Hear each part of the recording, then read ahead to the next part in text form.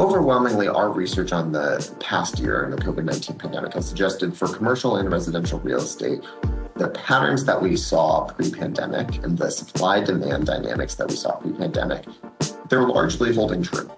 And so our confidence in the market, residential and commercial, is really sustained.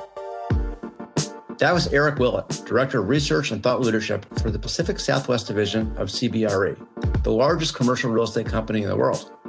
Eric's joining me today to discuss recent demographic shifts and their impact on the commercial real estate landscape. Welcome to Capital Considerations, the market and economic podcast that's fully invested in your success. I'm your host, Tony Roth, Chief Investment Officer at Wilmington Trust. COVID certainly touched every aspect of our society. Not only did it result in remote work becoming ubiquitous, it intensified the need for more living space in homes that now often double as offices.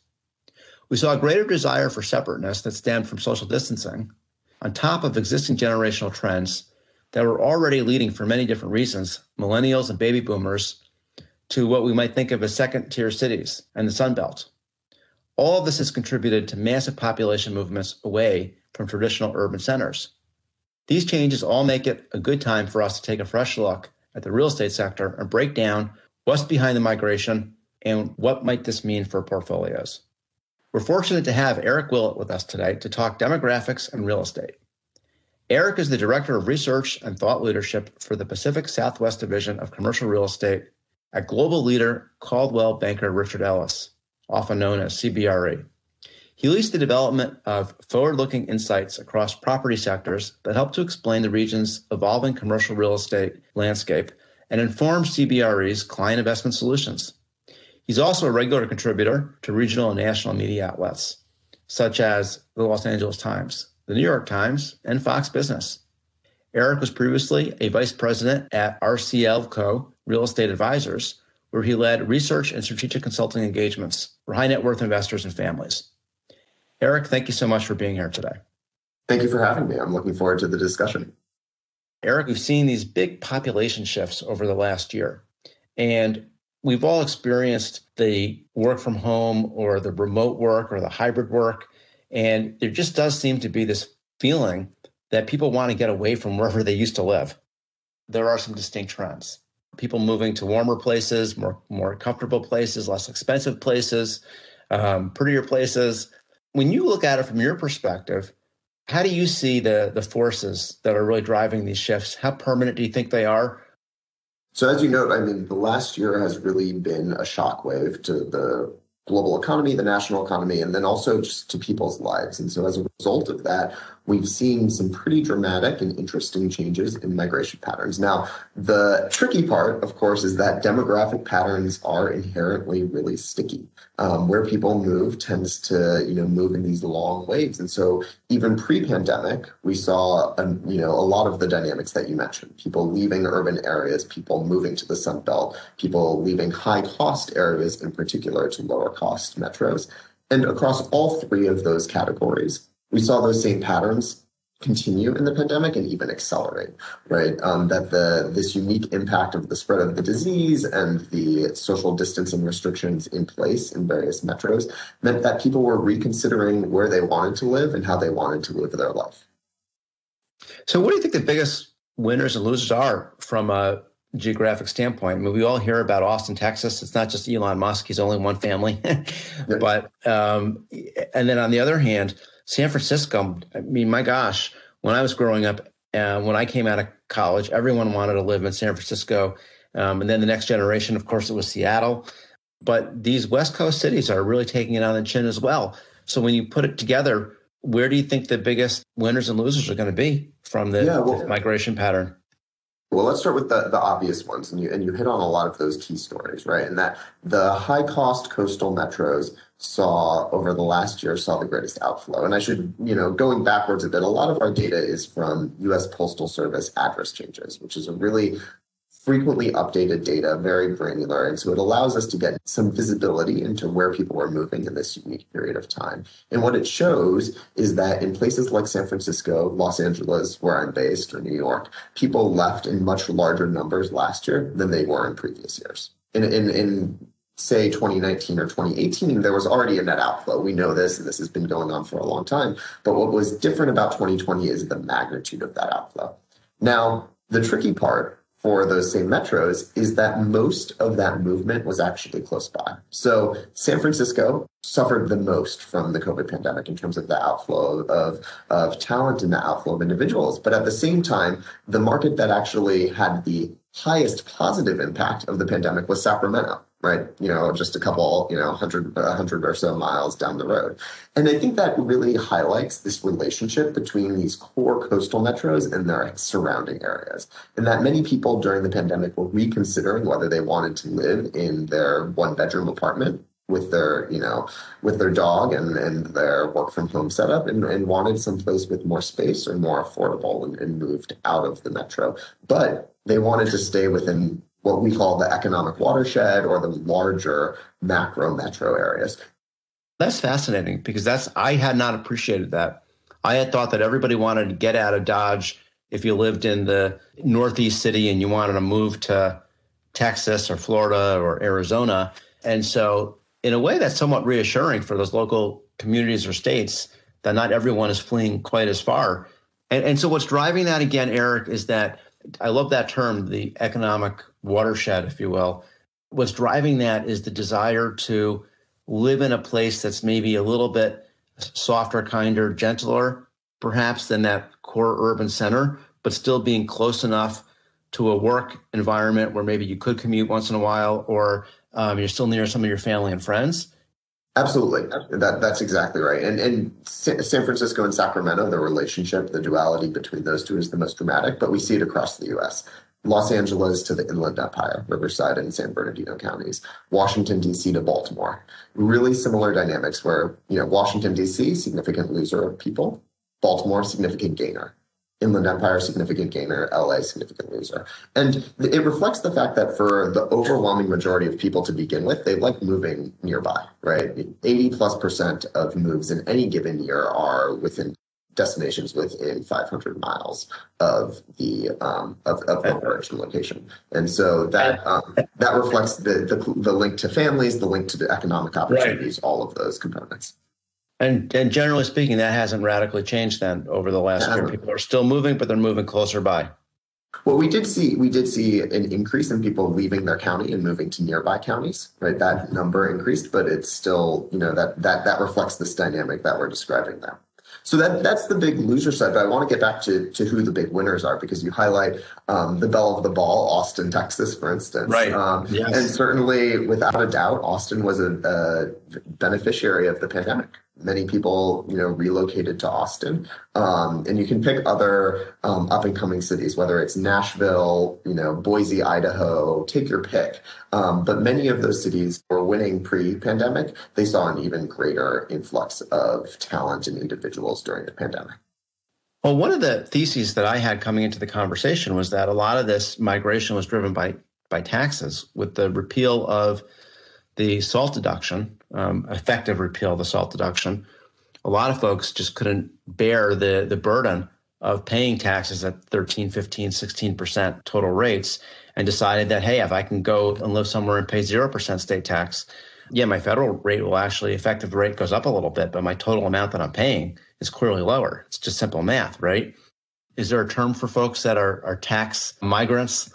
I would think that while it's a pretty clear and interesting story, probably aren't that many people that make enough money and are that motivated by taxes to really relocate.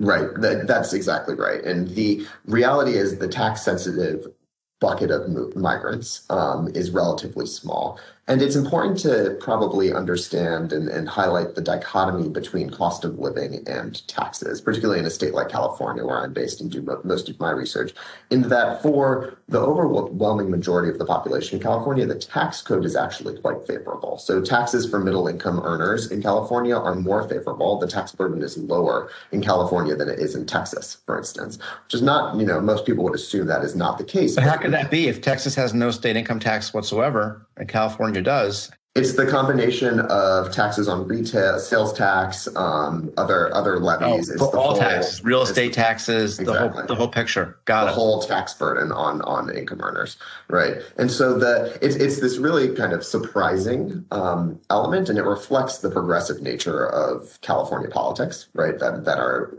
geared towards taxing higher income individuals and oriented away from taxing lower income individuals. But all of that is to say, taxes are low in California, cost of living is obscenely high, right? And so there is a dynamic, and the cost dynamic for decades and continuing during the pandemic has been pushing more low income and middle income individuals out of the state because, simply put, the cost of housing in particular is exorbitantly expensive. Right. And that's a supply demand phenomenon because people want to live in California because it's a nice place to live, all else being equal. That's right.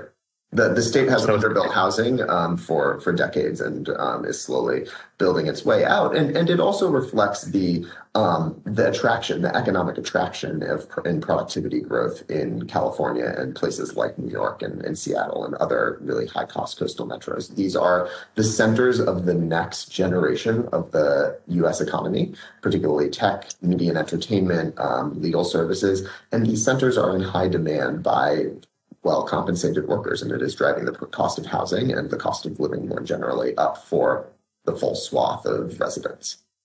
so Eric, let's get to your specialty. Your demographics, yes, but let's get to the actual housing. So we all know that there's been something of a bubble in housing prices, whether it's vacation homes, whether it's primary residences for folks that are moving to Austin or Florida or other areas, whether it's the exurbs, so-called, or the suburbs. It seems like everywhere you look, housing prices are at record highs, pretty much everywhere. How much of that is driven by the desire for people that didn't own homes to now own homes versus just the housing stock, if you will? A lot of folks don't want to move. They don't want to give up their homes. There's not a lot of supply. If you have that many more people looking for homes and you don't have the normal stock coming on the market, even a small change in the margin sometimes can really radically affect a market. So what's really going on when you look at the dynamics that are driving those prices so high? Absolutely, and it's a unique confluence of all of these factors that you mentioned and some more that is driving this really accelerated increase in housing prices. Before going there, though, let's say what we're not seeing, because I think it's important, particularly to benchmark against the last time we saw the B word used, pre-Great Recession, the B word being bubble, of course. My word, not yours. I know you don't like to use the bubble word, right? Right. But what we haven't seen is reckless overbuilding, and we haven't seen reckless lending, right? Those were two main factors leading up to, 05, Great 06, financial 07, crisis. leading up to the Great Financial Crisis and the Great Recession. And we haven't seen that play out over the last 10 years. And we certainly haven't seen it play out over the last year. So I think that's an important grounding in that the dynamics that are underpinning this growth in the housing market in housing prices and the increased demand are different, right? We're seeing a different set of factors. And what we are seeing is, one, unprecedented interest rates, right? There's an unprecedented amount of money, of federal support, monetary policy support for the economy as a result of the pandemic that is creating, amplifying demand for residential properties. And secondly, we had the pandemic, right, which changed for many people the way they relate to their living space because of this need to remote work or just a need to not be, to cook, right? You can't go out to restaurants, whatever the case may be. The relationship to the house really changed. And so we saw for many people across the US a change and a desire to change their living status. And that included a shift towards for sale properties. Now, one additional element that really ties into the demographic conversation we were having is that we're also on the cusp of a very significant demographic shift in the US, irrespective of the pandemic, in that the millennial cohort, which is an abnormally large cohort, we talk a lot about baby boomers, the millennial cohort is only slightly smaller. That cohort is now entering what has traditionally been family formation age and entering into the traditional age where they would buy first homes, right? Aging into their 30s, to put a number on it. And leading out of the Great Recession, the millennials were not entering that, home ownership in great numbers. But we think what we saw during the pandemic is this really sizable shift for this demographic in terms of the way they are living. And a big chunk of that is them deciding to actually purchase homes. And so that is enough of a shift that it changes the supply demand dynamics in a very real way. And also, I think the pandemic has had a very visceral impact on people emotionally, where there's a feeling that home is equivalent to safety. And if they didn't have a home, they didn't have a place to be sheltered and be protected from those forces in the world that have become really quite extraordinarily unpredictable and scary. And I think that a home represents safety. And that in and of itself, probably for the millennials as well as others, has brought them into that market. I think that's absolutely right. And on the flip side, that same sense of safety has had impacts on new supply listing, right? People willing to list their homes, right? If you are comfortable with your living arrangement and you have a nice home, why would you, put it on the market? Prices aside, in the midst of this global pandemic and the concerns about, safety and security and health. And so I think there has been both this increased desire on the one hand and this reticence to list new supply. And so you're seeing that mismatch play out in the markets today. So as supply chains start to loosen everywhere, lumber prices have come down, they've probably peaked, other commodities, et cetera. And hopefully the labor market will heal itself such that people are not incented to sit on the sidelines or are not scared to work because they're going to become sick or ill or exposed to the virus. There'll be some type of equilibrium that will reach in the housing market. Do you think that we'll be sitting in a year or two and we'll see a collapse in the housing market? And what about the areas that have been in high demand? Do you see any potential issues for people who just recently bought homes? Or do you think that this is more sustainable this time? It's more organic and the housing prices are going to remain high for quite some time? We think in the long term, this is sustainable. We see this growth long term and we don't foresee any sort of collapse. Now, there may be some pullback in the next year, right? We're in this really tricky reset period as we search for that equilibrium. And so, it is not unreasonable to expect some choppiness as we move towards equilibrium and get out of this really artificial economic and health environment that we were in for the past year and a half. But we don't think that there's a fundamental mismatch in supply and demand that is going to lead to any sort of broad reset over the next several years. One of the most frequent questions that we're asked by our clients is it a good time to buy a residence? I'm not happy with my current residence. I want a larger residence. I want a second residence. I'm afraid to do it right now because the prices seem so lofty. And certainly, if you're financing the residence and you're able to take advantage of those low interest rates, your advice would be to move forward and feel comfortable doing so, all else being equal, obviously. I would say overwhelmingly, and this is a bit of a bigger answer to that specific question, but overwhelmingly our research on the past year and the COVID-19 pandemic has suggested for commercial and residential real estate, the patterns that we saw pre-pandemic and the supply-demand dynamics that we saw pre-pandemic, while they've shifted a little bit during the pandemic, they're largely holding true, right? We haven't seen U-turns, we haven't seen about faces. And so our confidence in the market, residential and commercial, is really sustained and similar to where we were pre-pandemic. In some ways, it's better, right? Like we think the economy is poised for really remarkable growth this year. That gives us a lot of optimism for sure. And in some ways, it's worse as we work through the labor challenges of the last year. But overall, I think we're looking at the real estate market broadly with a real sense of optimism and see really strong supply demand dynamics for investors going forward. Let's just focus for a moment on that. So we did spend a fair amount of time focusing on the single family home, if you will, but thinking more from an investment standpoint, whether it's multifamily or whether it's warehouses or malls or office buildings, where do you see the greatest opportunity? So first, on the single family residential side, we've actually seen intense investor demand, usually on an institutional level, but also from a high net worth level in single family rental. In particular, the growth of the build to rent single family rental market. It's somewhat of a new investment concept, only was institutionalized in the past decade since the Great Recession, but it's a really exciting space And we think the supply and demand dynamics for that sector in particular are really strong, similar to the single family for buy market, right? And for individuals buying their own homes. But for investors looking to invest, the single family rental market is really exciting right now. We've seen a lot of institutional capital come into this space over the last 2 years, and a lot of exciting movement there as well. So there's a lot to look forward to there. On the more traditional institutional asset classes, we continue to be intensely bullish on residential and industrial. On the industrial side, the rise in e-commerce, the rise in consumerism and increased spending, particularly on goods and products as opposed to services over the last year, has been a real boom for that sector. Industrial pricing is at all-time highs, and the market is intensely tight. And so that is something that we foresee continuing going forward.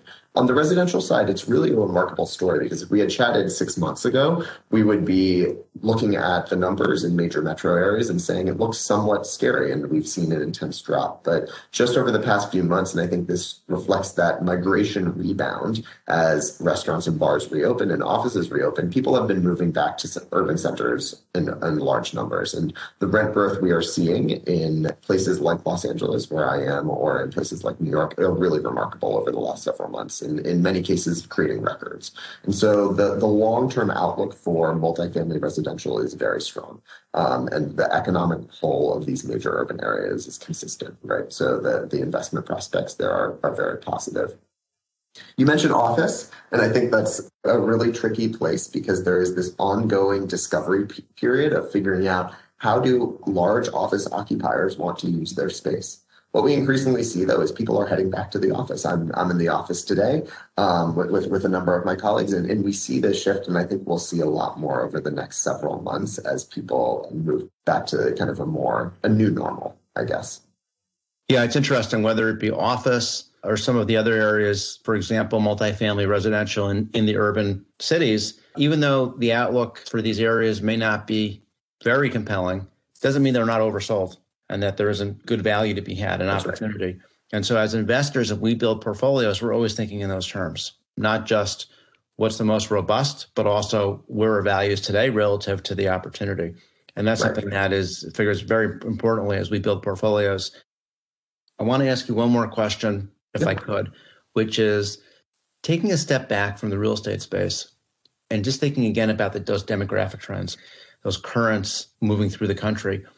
When you think about the impact of how people are moving around different areas within more local communities or different areas of the country, what trends do you see that may be interesting for investors that are beyond real estate? In other words, do you see anything around the availability of workers in different areas of the country, different kinds of jobs, consumption habits, anything that would be observations that we as investors should be thinking about as we think of thematically what we put on our portfolios?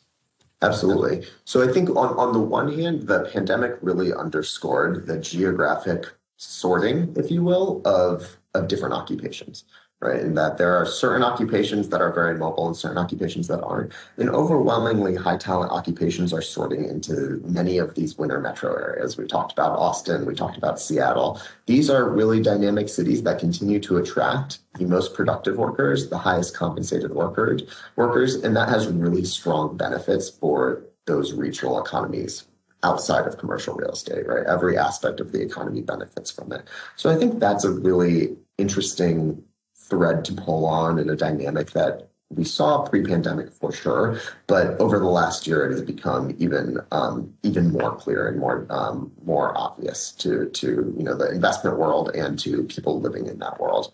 On the other hand, I think one dynamic that we have been following for many years in commercial real estate, but I think this applies more broadly, is the rise of alternatives, right? And that as investors look for emerging asset classes or looking for asset classes with more yield, they're increasingly pushed to new sectors. And I mentioned earlier single family rental, which is one of those what we would consider an alternative asset class in the real estate space. And I think that investment shift and kind of that evolution of the investment world, and that's true at the institutional level, absolutely true at the high net worth level. It runs the gamut. But that shift towards alternatives is a really interesting evolution of the industry and the economy broadly that's we're monitoring going forward. Really great insights, Eric. Let me summarize what I think are 3 key takeaways from our conversation today. First is that we've had an acceleration of something that was already in place, which is essentially the adoption by the millennials of the housing market.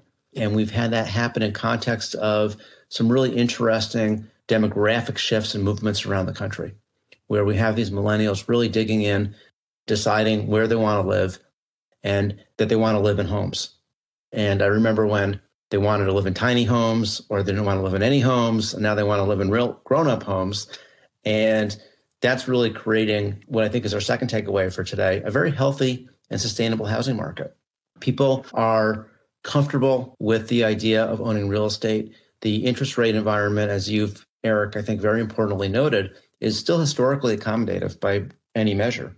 And so the idea that the housing market is in the kind of bubble that we had during the great financial crisis, where we had rampant speculation, overbuilt situation from a supply standpoint, and a level of consumption that was just based on leverage is not what we're looking at today. I think today we're looking at a much more fundamentally healthy environment. The housing market, single-family housing market is very sound and very healthy. And then last is that these trends have created a lot of opportunity for investors that extend well beyond single-family housing in the real estate space. We have the industrial space, industrial warehouses. We have multifamily residential in lots of areas of the country. And probably the other area that I would talk about is there are lots of areas of value in the real estate space, whether it be the office space or whether it be multifamily in the urban centers that as you've talked about in Los Angeles, for example, and where we can acquire them with financing that is as cheap as it is, they can be very attractive assets over a longer period of time. And so real estate is very dynamic, very multifaceted, and there's a lot of opportunity. And as we build portfolios, we're looking at the long-term potential of these assets. We're also looking at the entry price from a valuation standpoint, and we're finding some really interesting things as we put portfolios together. So I think those are 3 takeaways that I would ask people to keep in mind today from our conversation. Eric, I want to thank you again for being here today. Thank you, Tony. Enjoyed the conversation. Thank you to our listeners for joining us. And I encourage everyone to visit wilmingtontrust.com for a roundup of our investment and planning ideas. You can subscribe to Capital Considerations on Apple Podcasts, Spotify, Stitcher, or your favorite podcast channel to ensure you get future episodes. Thank you all for listening today. This podcast is for information purposes only and is not intended as an offer or solicitation for the sale of any financial product or service or recommendation or determination that any investment strategy is suitable for a specific investor. Investors should seek financial advice regarding the suitability of any investment strategy based on the investor's objectives, financial situation, and particular needs. The information on Wilmington Trust's Capital Considerations with Tony Roth has been obtained from sources believed to be reliable, but its accuracy and completeness are not guaranteed.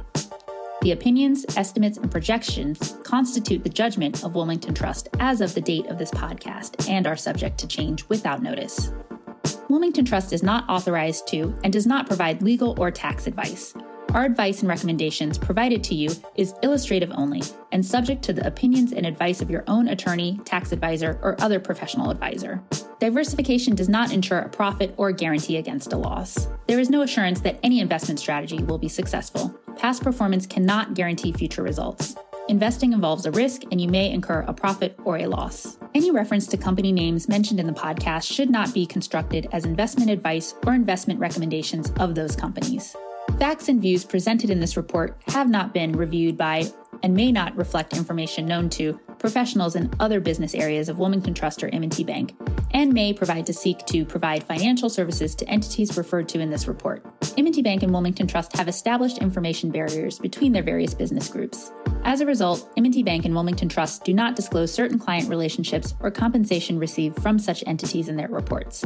Investment products are not insured by the FDIC or any other governmental agency, are not deposits of or other obligations of or guaranteed by Wilmington Trust, M&T Bank, or any other bank or entity, and are subject to risk, including a possible loss of the principal amount invested. Wilmington Trust is a registered service mark used in connection with various fiduciary and non-fiduciary services offered by certain subsidiaries of M&T Bank Corporation, including, but not limited to, Manufacturers and Traders Trust Company, M&T Bank, Wilmington Trust Company, WTC, operating in Delaware only, Wilmington Trust N.A., WTNA, Wilmington Trust Investment Advisors, Inc., WTIA, Wilmington Funds Management Corporation, WFMC, and Wilmington Trust Investment Management, LLC, WTIM. Such services include trustee, custodial agency, investment management, and other services.